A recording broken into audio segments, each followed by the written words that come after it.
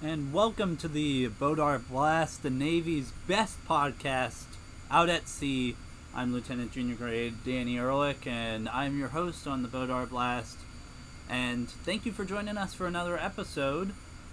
I'm very excited to talk about some of the topics today. Welcome to the show. It's been a couple weeks, but we have a really awesome jam-packed show today, including a really great interview with HM2. Hospitalman or Corpsman second class, Stephen Grabbit, and it's going to be an awesome interview. But to start out, we've been pretty busy. You've probably seen on our social media some of the photos posted by the social media of us working internationally. So we've been working with a couple of other navies internationally, the Japan Maritime Self-Defense Force, or the JMSDF, and then the Republic of Korea Navy. We've worked with both of those navies within the last few weeks. Amazing time doing exercises with them, working with them, learning about their culture and how they do things out here has been really enlightening on our part.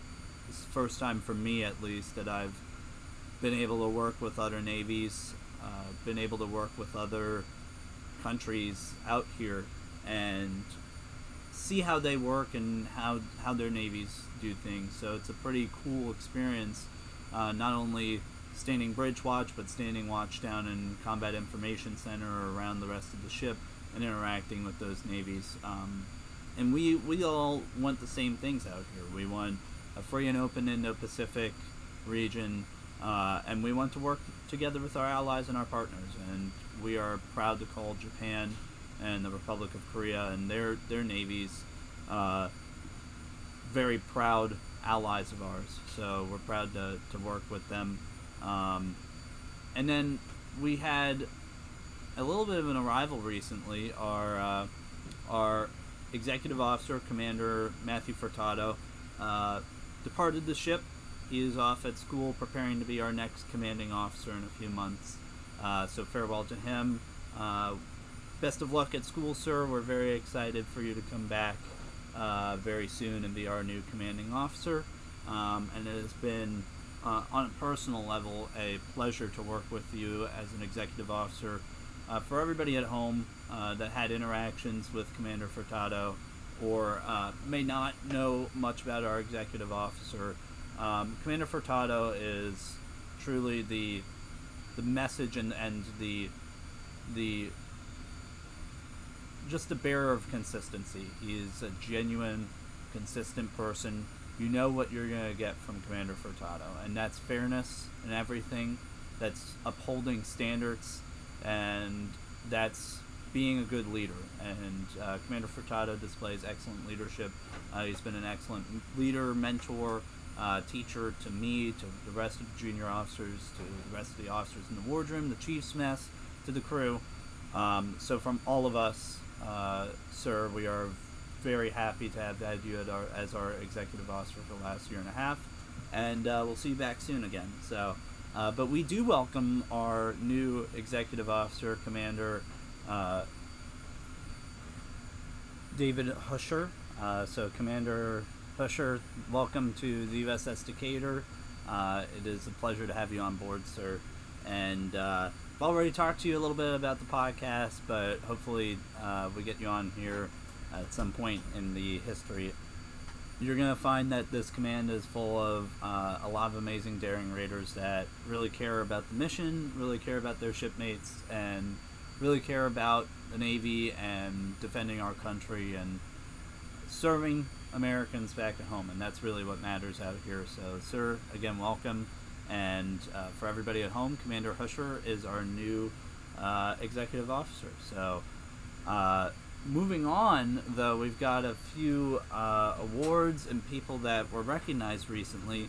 And to start out, congratulations to my really good friends, co-workers, and now new surface warfare officers, Lieutenant Junior Grade Brandon Choi and Ensign Mitch Pan.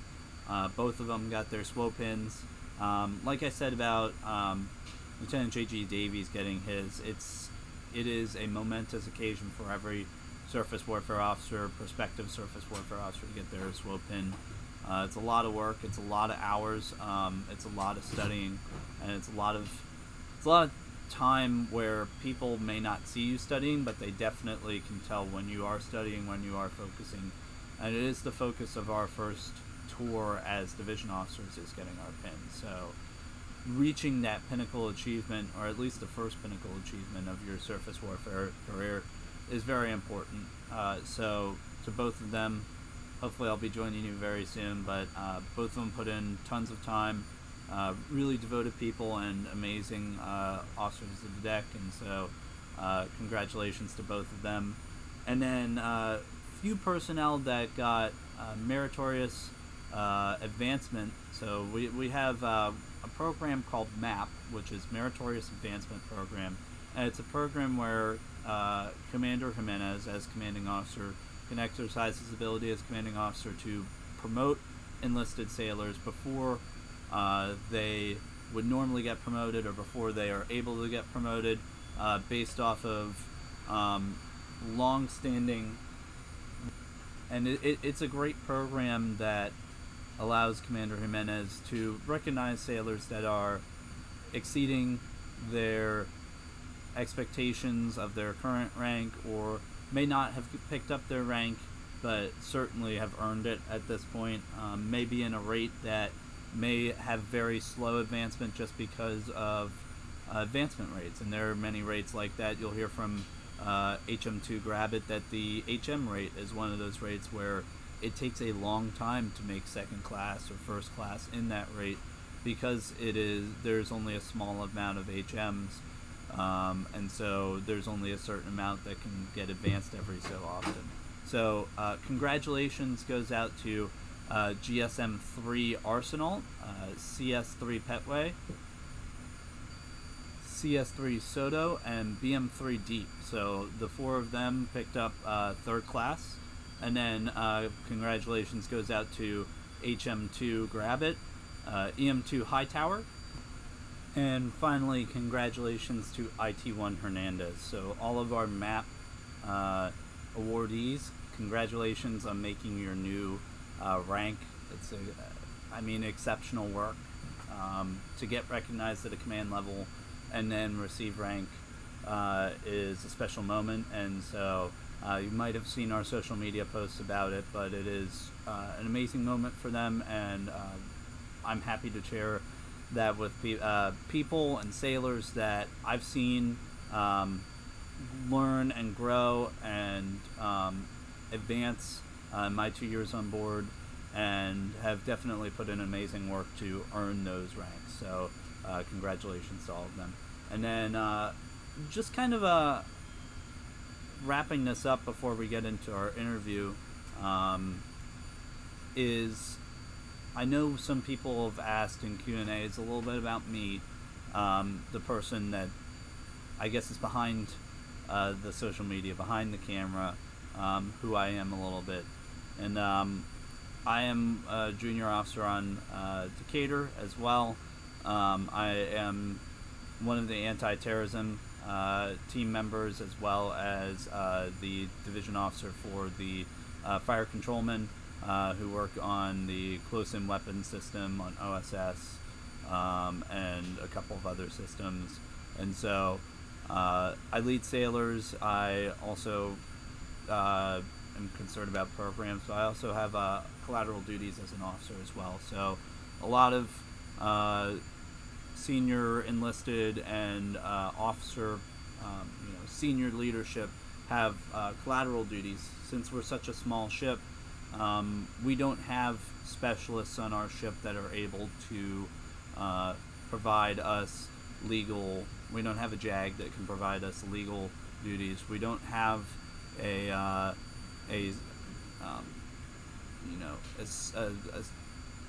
various representatives for various programs that can provide us assistance. We don't have specific people for public affairs or for weather or things like that. We are, the aircraft carrier does. They have a lot more personnel than we do, but for specific programs on this ship. A lot of senior leadership take courses or take classes and then are trained and are certified to be able to hold collateral duties. So, for instance, I'm the collateral duty legal officer on board, along with Lieutenant Junior Grade Marana and Lieutenant Junior Grade Oberhaus, and we make up the command legal team. And so we're junior officers that are not Judge Advocate General officers, so we're not JAGs, we're not lawyers, we haven't been to law school, though Lieutenant Junior Grade Oberhaus does aspire to be a JAG and go to law school. But we have gone to a course that teaches us how to deal with military law in its most basic aspects, be able to care for our command on basic legal functions.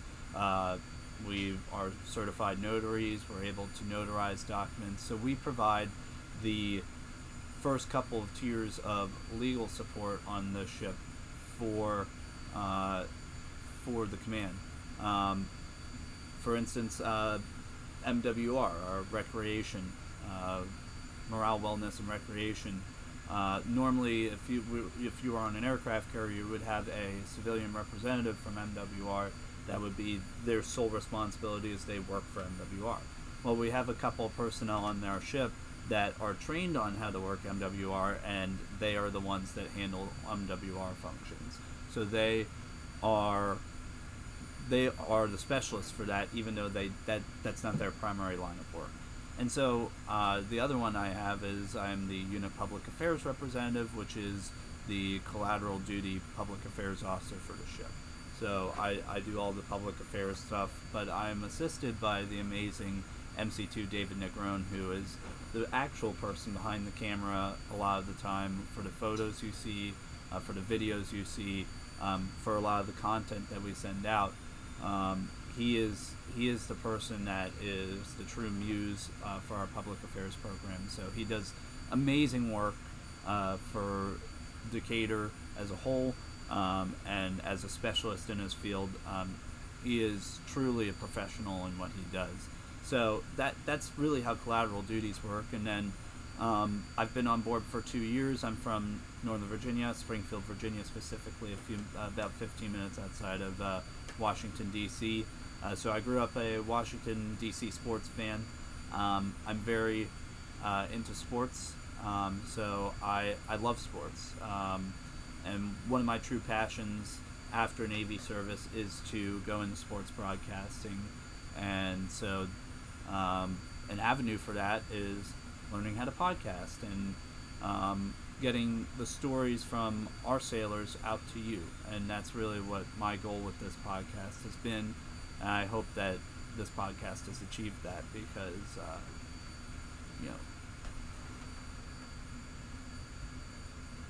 it's a very important thing to me and holds a close place in my heart. So I'll tell you guys a little bit more about me every week, but I know people have been asking questions about it. So without further ado, we'll have HM2 Gravitt take away, our wonderful interview guest this week, and I'll see you on the other side. And I'm joined in the USS Decatur wardroom by HM2 Hospitalman Second Class, used to be HM3, Corpsman. I'm being told off mic. You have a mic in front of you. You can speak. It's definitely Hospital Corpsman. Hospital Corpsman Second Class, Stephen Gravitt. So congratulations on getting mapped. So for everybody at home, mapping is what's called Meritorious Advancement Program. So it's basically a spot promotion or advancement to the next pay grade for enlisted sailors for just excellent performance. They might not have gotten picked up in the last round of advancement because of testing or percentages or stuff like that. The HM community is very tough to advance in, so well deserved, and congrats on that. How did it feel? Honestly, sir, so for us, for the Corpsman, right, so I came here as an E3, started off so in 2021, right? Yeah, 2021 January, came here as E3. I've been in the Navy about just shy of 3 years. Then that coming September, the following September, was mapped to third class, which was really good too. And then being mapped to second class, literally 20 days ago, roughly. So I'm hitting my rank marks a little before the margin. I believe the average E5 within my rate is 6 to 6.5 years. I hit that before I hit 5. So to be an accomplishment as well, and then also coming out of this command with the pin, it's really big. It's really big for me. It means I have exceeded the expectations that my chief is before me. Extremely grateful to be in the position where I'm in. Yeah, and I mean, it's got to be tough to be in a community where, it's a really rewarding community, and you guys do some excellent work. But it's got to be tough to see other people promote or advance faster than you. How do you kind of keep yourself in the game for that? Keep yourself in the right mindset. I mean, the biggest thing for me is I know my test is very diverse. There's a lot of factors that go into my test where there are some rates where it's more straightforward, like a straight shot. I have a lot more topics to cover, so it's hey, I gotta do this, and this. So outside of keeping my mind studying, trying to do better. I didn't cut too well in the last test I took or the test prior. Right, I'm not a good test taker, and I know this. So a big thing I pride myself on is my work ethic and how hard or how much I care about what I do. So if I know I'm not cutting good scores in my exam, I know if I work really hard and I just keep going, I don't stop, maybe there's some rewards out there. I can reap what I sow there. So just constantly pushing forward, pushing myself past my limits. I think you've seen us when we're in port. I stay up for 24 hours some days on duty days just working because stuff has to get done. If it has to get done, it has to get done. I'm not worried about sleep. I can sleep on the weekend or I can sleep on my day off. If I have to get something done and there's a deadline, I make sure I hit that deadline. So I would just say it's persistence and just knowing that stuff needs to get done, and there's only 2 of us, so if I don't do it, is my counterpart going to do it? And if I don't think so, then stepping up and make sure that it gets done. Yeah, so being a corpsman on a small ship, what are some kind of your responsibilities as and what does your rate exactly do?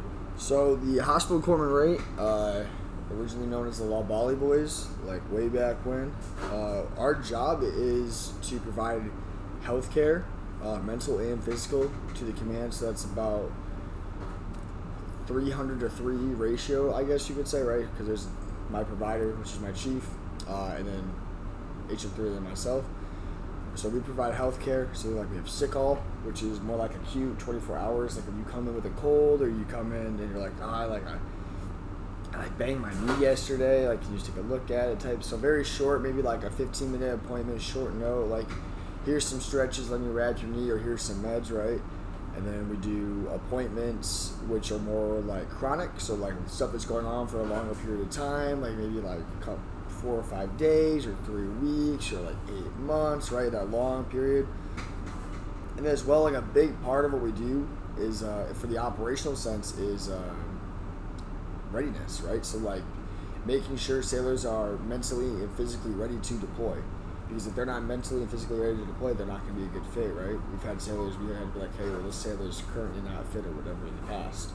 So it's PHAs, stuff like that, make sure hey, they have all their immunizations, XYZ, and then it's a lot of admin. So a lot of stuff that people don't see, right, is all the admin we do. So we do flight deck physicals, right? Make sure people can go on a flight deck. They can do flight quarters or whatever.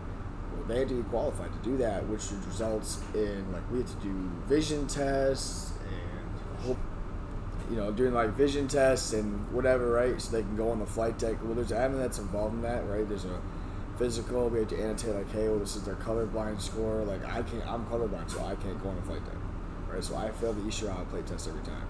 But I make sure that hey, these people can see color, they can see depth perception, XYZ, and then that's getting it signed by our provider, and then putting in the record. And every single thing that people come to medical for has to get signed by our provider, if not our provider at a higher authority of an actual MD, and then go into their record. So it's constant admin work that people don't see, right? But we're also involved in about every evolution, from flight quarters to a RAS to sea and anchor to OC spray for weapons. We're some way, shape, or form involved in almost every little aspect of what goes on from these major shipboard evolutions. Yeah, and to put that in perspective for everybody at home, you have a doctor that you go to on a every 6 months basis, or if you're feeling sick, you'll go to the doctor's office. Well, at sea we don't have a doctor's office. We don't even have a doctor's office in port. Our doctor's office is the three of you guys.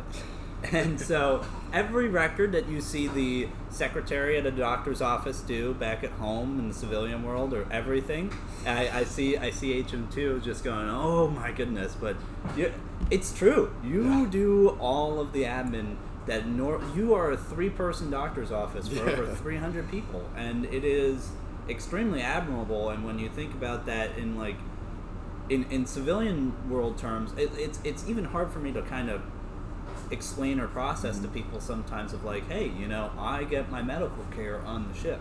If I need to go to the doctor is back on the ship, and they have to call you guys in. From a college dropout, someone who didn't go to college, and someone who's been in the Navy for 24 years with a bachelor's degree.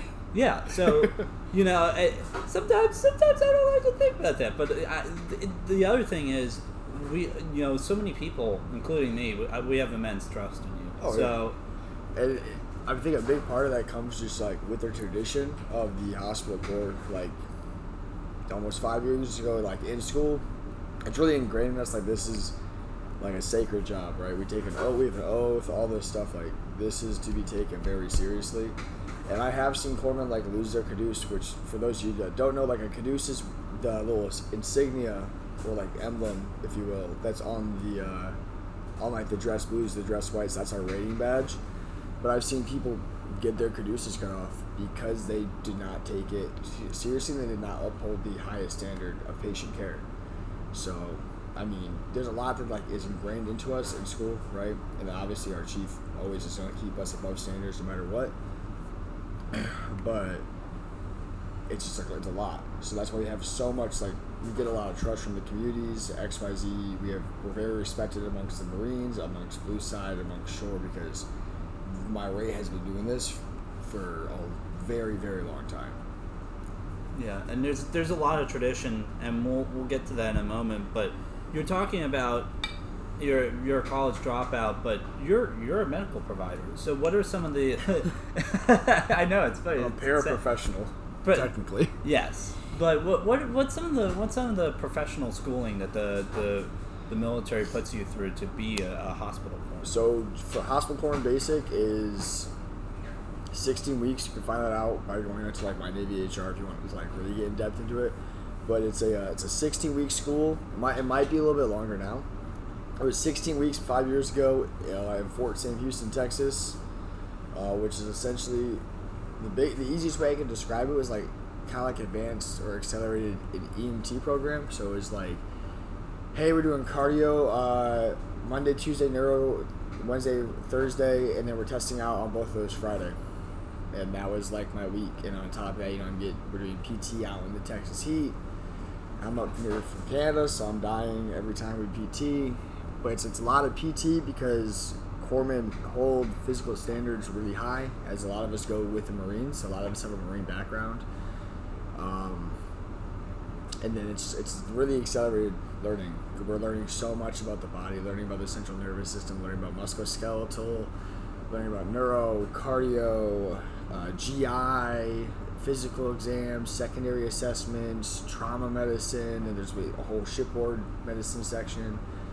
Like, you've seen the class I teach on board, right? The tactical combat casualty care. Yep. So I teach that here, and it's nothing like I wish I could make it because of what I had gone through 5 years ago.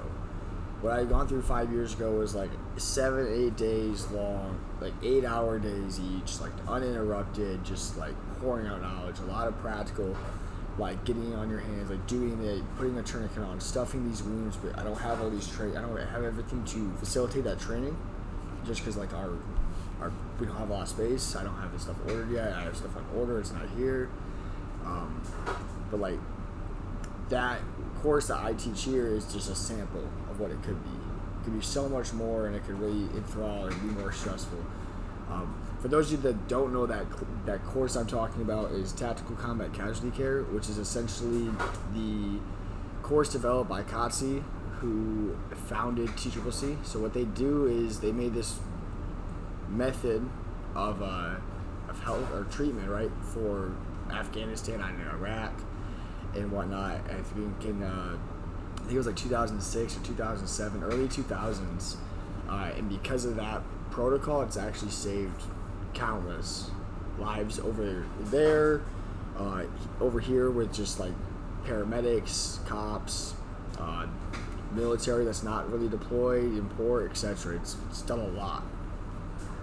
Yeah. So there's a lot of schooling that goes into it, and I see you guys when I come in there sometimes because I come into medical to talk to you guys, but you guys are constantly studying, like all the time.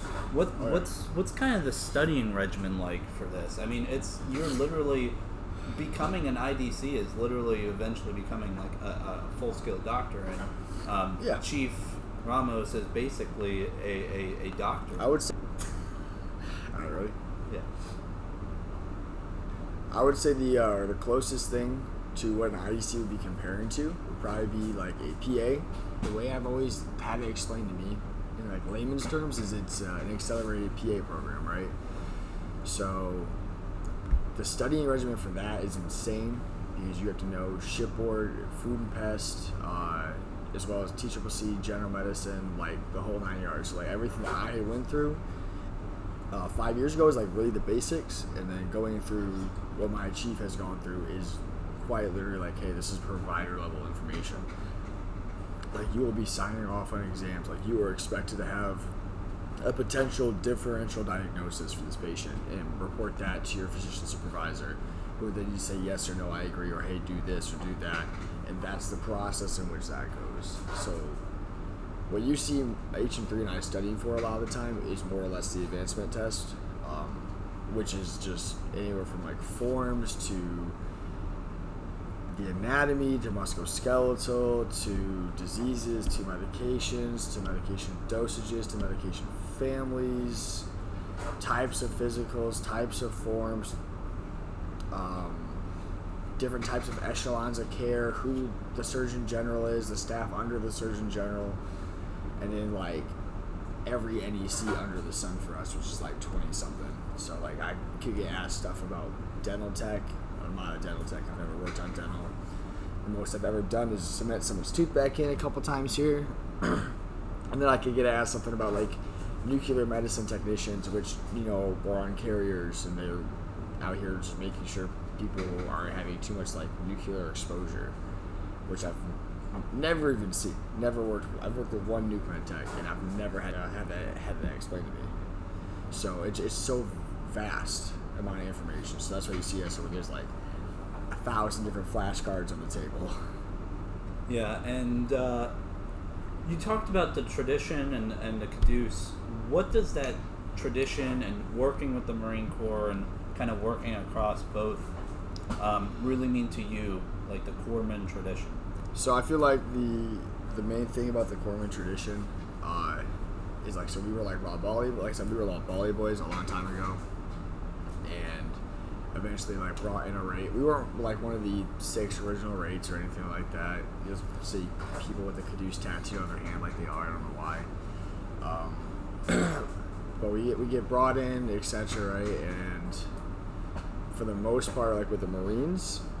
So I've never been with the Marines. I've only been shore, and then I've been here for 3 years. But it's like sacred, right? So if you talk to a lot of Marines about Doc is like someone they will protect. If you go to a bar and for whatever reason you decide to get in a fight with the person they call Doc, they will fight you. They will protect that man majority of the time. And how it's been explained to me, and I do have Marine friends, and that's how it is when I've gone to the bar with them. And it's for the sole thing like that. It is like you're saying, like your healthcare provider, that's their healthcare provider downrange. That's the guy that they know that if they get shot, he's going to drag them out of that situation. He's going to make it better. That's someone that they know will take bullets for them and make sure they're fine. So there's a level of trust that goes with that exceeds a lot. I feel like people don't understand unless they've heard about it, right? Yeah, and so serving with the Marine Corps, for those of you at home, the Marine Corps doesn't have its own medical corps. In fact, the corpsman, the Navy corpsman rate, actually serves the entire Marine Corps' medical side. So you could be going to commands out in or forward deployed in Afghanistan or Iraq nowadays. It's not in Afghanistan anymore, but forward deployed on the forward lines for that. Or you could be at any Marine Corps base. What have you ever wanted to work with the Marines? So initially, no, I was not in the best shape when I first joined. Now I work out probably way too much, I would say. I want to actually, so I want to go to IDC school. We're talking to my chief about putting a package in. I want to make sure I know everything I can before I just go in blind, right? That's a very hard school. But if I go, I'm ideally trying to go Greenside, out of Pendleton or out of, I think it's Kenoi, or however you say it, in Hawaii. So one of the two is where I'm trying to go, ideally. Yeah, I mean, I would love to work with the Marines. I don't think I'm fit enough for that. So, you did say that you work out and possibly too much. I don't think working out too much is a thing, but of the protein shake guzzlers on the ship, you're probably one of them. 4 scoops a day. Yeah, 4 scoops a day. At least on a cut. You are honestly one of the most dedicated gym rats on the ship. What's your secret? Because you've gotten big over the last year. I remember first meeting you early in 2021 when I first came on board, and you and I were pretty much both pretty scrawny. I've stayed scrawny, and you've bulked up. So what's kind of been your secret? So for me, having a very high metabolism, I want to say when I got here, I was probably pushing maybe 150-ish, maybe pushing 150. I wish I had a good metabolism. Maybe a little bit more. So what I had done was I ate a lot of food. I would eat Chipotle 10 times a week. I would eat Subway every night before I went to bed, unless I was on duty. If I was on duty, I would eat 3 meals a day, and then I would have someone bring me probably $40 worth of food, and then I would have protein, and then I would work out. So it was a lot of just overeating and gorging myself, which is technically an eating disorder if you think about it, the way that extreme eating. But I did it to get fat. I had to get fat because I had to put on as much size as possible to kind of sculpt. So I got fat, but I didn't gain fat weight. You know what I'm saying? I looked fatter. My face got a lot fatter. I got love handles that I'm still trying to lose right now. Stuff like that. So I ate a lot of high protein food, but I ate a lot. So I was probably eating upwards of 4,400 calories a day for 2 years. And then, or probably a year and a half, right? The year and a half mark kind of came in, and I just kind of started eating high protein food. I would still eat surplus. I was still eating probably almost 3,000, but I wasn't actively counting them anymore. But I was eating a lot, and then I was okay, well, I'm not watching my calories in a sense I need to cut. So I was out every weekend drinking and eating the food from the street vendors, and just didn't care. So I did all that, and then probably about when we pulled in 2 months ago, right after we left our first port. I was all right, well, it's time to start cutting. So I gradually started bringing my calories down, tracking it, watching it, and that's the result. You start seeing more muscle definition leaning out, etc. Just from lowering my calories, keeping my protein up, keeping my fiber up. Because now I eat 1,500 calories a day, if anything. Which, if you look at that, that's almost a 2,500 calorie difference. Mm-hmm. The average human intake is a minimum of 2,000 calories, so we'll just put it at that. I'm eating below that most days. Yeah, and nothing against ship's food. It's just there's only so much that can go around. So I've seen weight drop at sea too, and it's nice. It definitely is nice. But have you had people on the ship work out with you, push you? Who pushes you to continue to work hard? On the boat? Yeah. So if anything, honestly, I don't. A lot of people don't ask to work out with me.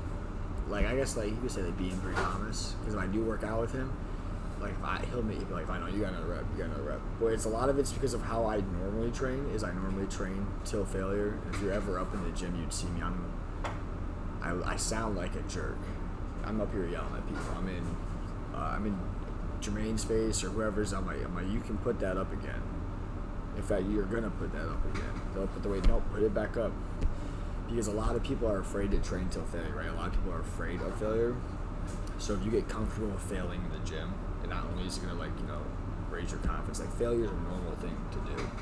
It's a normal part of life that we're all afraid of, and that's the issue. But training till failure is gonna really push your body to the point where you're tearing those muscle fibers enough, right? A lot of people are like, oh, I'm just gonna do 12 reps. They just do 12 reps and they're not getting any progress because they're not putting any micro tears in their muscle fibers. They're not getting really any stronger. I mean, maybe a little bit, but not as much as they could be. I read a whole bunch of books. That's how I ended up learning all this stuff. I have a book by Charlie Glass, and I read Arnold's book a couple years ago, and just putting in a lot of time and energy into research, and then putting it into practical use and learning, like, okay, like, this does not work for me, because everything you do is different. Like, you and I might do pec flies, and if I do them one way, that might not work anatomically for you because the way your shoulders are. Like, for instance, my incline bench, I prefer to do incline at 15. Everyone hates on me for it. They're like, oh, you gotta do it at 30.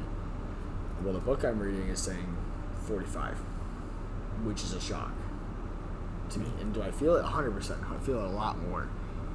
But the bearing, like, it does on my shoulders is so vastly different, and that's the biggest thing, is the approach. You just learn to take different approaches, learn to take criticism, and I feel like that's what helps push you further, because you don't know everything. You could be the biggest guy in the gym, you don't know everything. Yeah, you gotta work towards failure, and gotta be a student of the game, as some say. You're definitely being a student of the game. So you talked about you and HM3 Jermaine. You guys are, I mean, it's you, HMC Ramos, and then HM3 Jermaine, and you and HM3 are the duo. You guys work together. You guys are practically inseparable in there. What's your relationship with HM3? So he came here a couple months after I did, like June of 21. Quiet guy. He's a really nice man. So we started working together, and then he applied for his BH. He got a place. Then I applied for my BH, and we applied for the end of like hey, let's, like, you, me, and like two of our other friends were like, let's just all get an apartment together. So it started out just like kind of like working together, like hanging out, going to clubs, going to the gym, stuff like that, like teach each other stuff in the gym. And then we all got a place together. It just kind of continued to the point where, like, he's my brother, 100%. I'll do anything I need to for him. He's a great guy. He's taught me a lot, because coming from a clinic where I didn't learn general medicine, I learned general medicine when I got here for the most part. Mainly worked in, like, neurology, cardiology, pulmonology, allergy, and dermatology. I only did a small stint into family medicine, so maybe like 3 months in general practice. So he came from a general practice, but he came from internal medicine. So he had already done a lot of the stuff that I had to learn while I was here. So anything I didn't know about physical exams or how to do this or how to do that, he was there to teach me. As well as he used to outrank me. He was an E4 when he got here, and I was an E3. So he taught me a lot. So as well as he's a brother, he's also a mentor in various ways. Yeah, and you guys, I mean, even though you are HM2 and he's HM3 now, you know, you guys still learn from each other and have an awesome friendship. 100%. Yeah, it's. I really enjoy the brotherhood that develops in the Navy, and you know, you work with people so much that, you know, you just learn about them so much that you do really anything for them. So I feel like that's a big additive to that is the culture of being on a small boy. Just coming from a command where, I don't know, they're like 3,000 corpsmen in my first command. You pick out you get like in little cliques, right? And some, like, the Navy's kind of like a high school in a sense, right? You get into like your little cliques, and I think out of my clique for my first command, like one person I actively talk to, out of like there's like one or two out of a group of like 20. So like you pick and choose. I feel like on a small boy, it's more it's a lot smaller cliques essentially. They're closer, right? And then obviously on a deployment, you get a lot closer with people that you wouldn't even think of, right? Like I hang out with first class that I never would have thought I would have hung out with in board, but because very similar mindset, we're like, oh, okay, like hey, you just want to go out and get food and sightsee and get a couple drinks. So do I. Hey, let's be Liberty buddies. I'm not trying to go wild in all these sports, right? So like, you definitely find people in more of like a niche clique on a small board because of the size of the crew.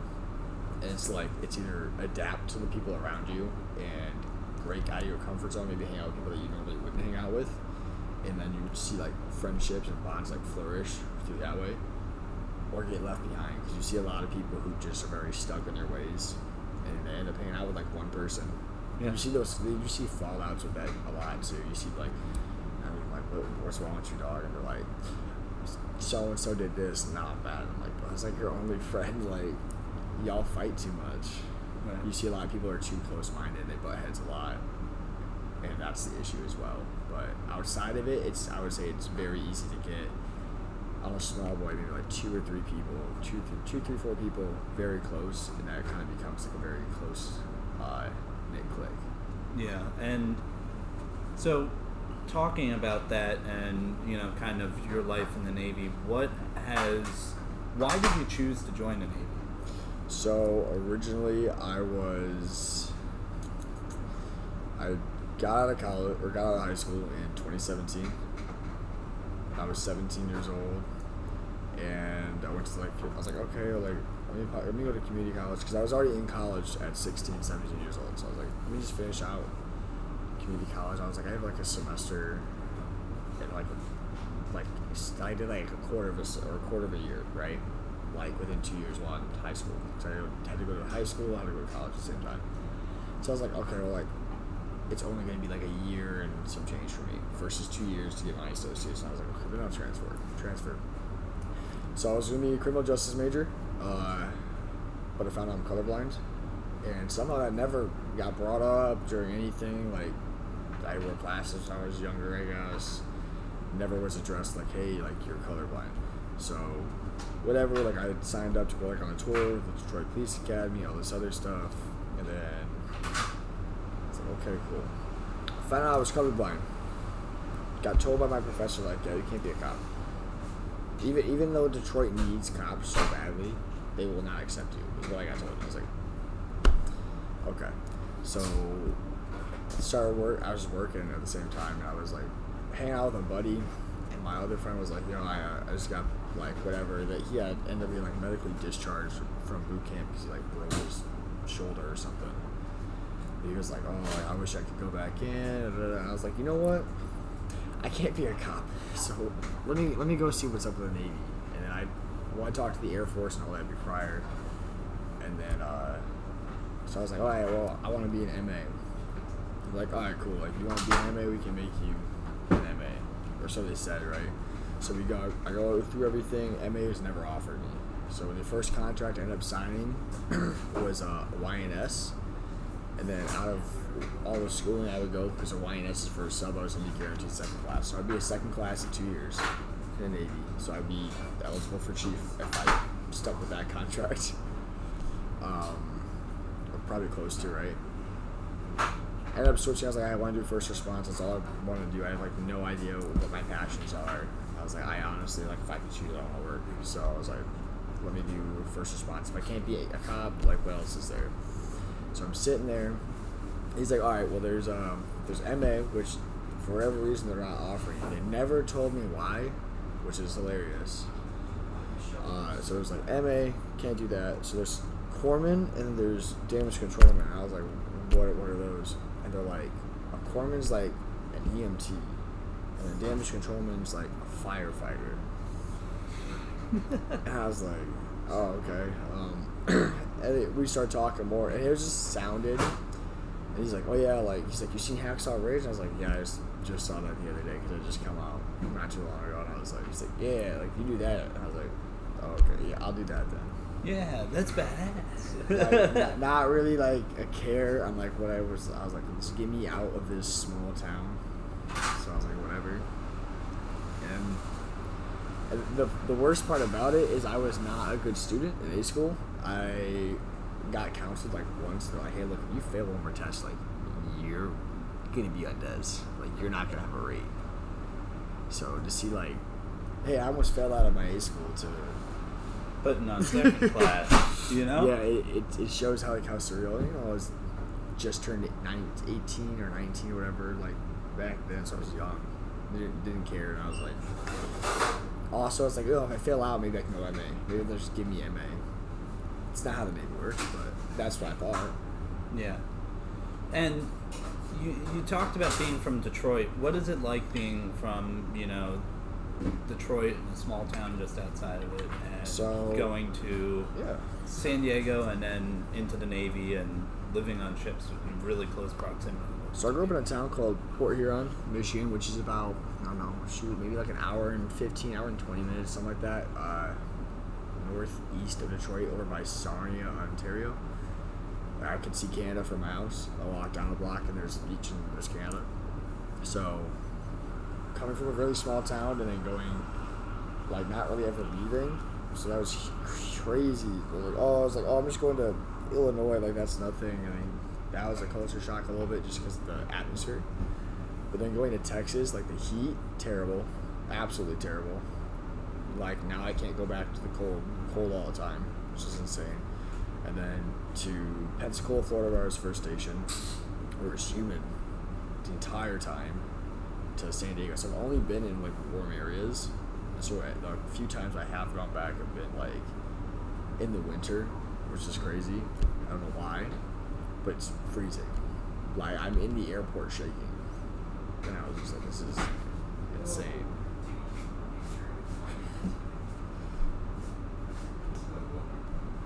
So what are some things that you do to pass the time on the ship? I know that you wanted, like, to go to the Mario Kart tournament tonight. Sorry for taking you away from Mario Kart, but what are some things that you what do you do to just chill?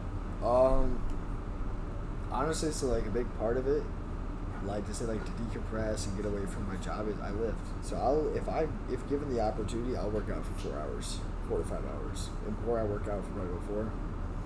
It's also because I train. I don't train by myself every time, but a lot of people, like, hear about, like, hey, Doc, let me work in with you. I'm like, all right, like, don't waste my time. Don't sit on your phone for 20 minutes during mid-set or whatever.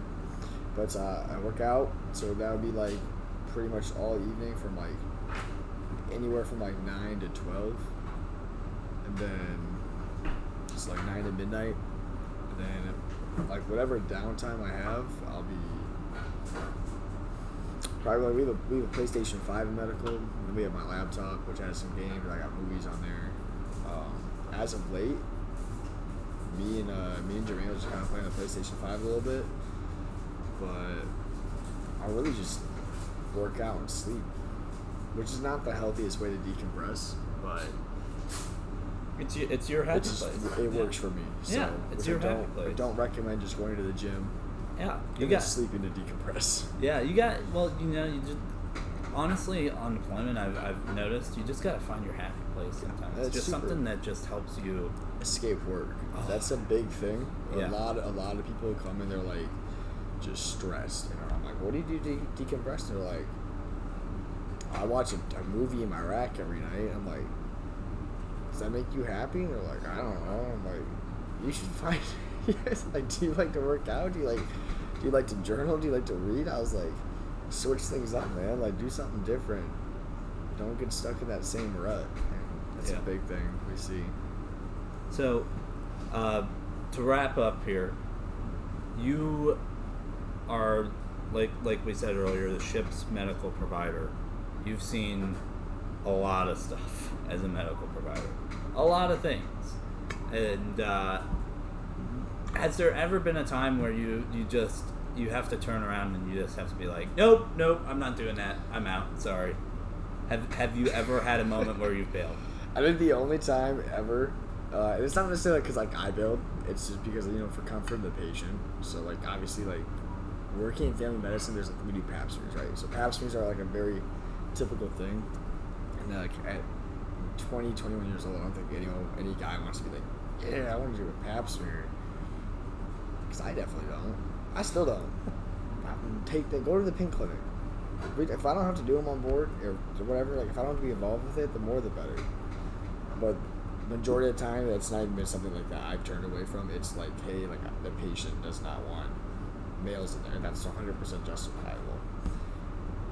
The closest thing I was probably like, yeah, I'm not doing that, was when I did a lumbar puncture.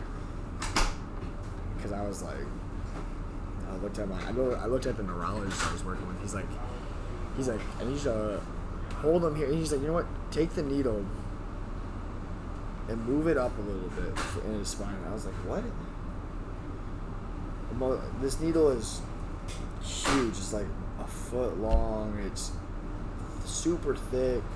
It's a very small gauge. He's like, yeah, just like move it in his spine. Because we were doing a spinal tap, so we were draining spinal fluid. I'm like 19, so I'm like, I've only been to this clinic maybe for like 8 months working in neurology, and I'm like, what am I doing? So if anything, that would be the closest thing, but I couldn't like just walk out of the procedure. And you were 19. It's like 19, yeah. I was like you were 19 or just turned 20 or something like that, but I was young. And it was a spinal tap? Yeah.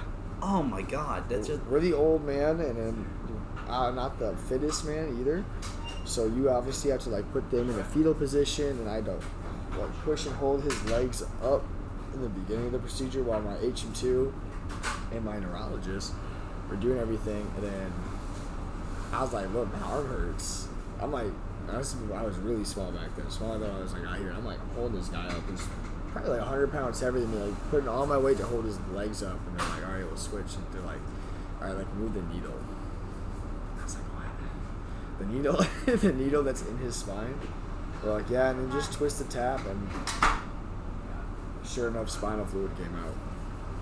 That's, oh God, I can't even imagine. You know how much I hate needles. You know how much I hate getting my blood taken, because you've taken my blood before. So, oh God, I can't even think of that. That's definitely a moment where I would just turn around and I would walk. So, you guys do amazing work. You do work that really I don't think I could do. I don't think many others could do. You're an amazing person, and keep doing what you're doing. Thank you for coming on the pod and discussing, including the workout regimen. I need to get into that, and for everybody at home, get into that too. And HM2 Grab It. Thank everyone. you again to HM2 Grab It for coming on the show and talking about his life, his career so far in the Navy. Very enlightening to learn more about you from across the microphone. I know you pretty well so far, but I learned even more about you, including some things in your career that I definitely could not do. Gross sometimes. But that'll wrap up our show. I have one more thing. Just if you have any questions you would like answered in the future about the ship, some traditions that we do, we always have our email open to reach out. So if you want to reach out to Miss Kali Sleesman, our ship ombudsman, or directly to me at pao@ddg73.navy.mil, please do. More than happy to answer your questions about USS Decatur and what we do on here. It is a pleasure to talk to you once again, and I hope to talk to you guys again with it very soon, and tell you more about our fun times at sea. So, from USS Decatur, this has been the BODAR Blast. I'm Lieutenant Junior Grade Danny Ehrlich, signing off.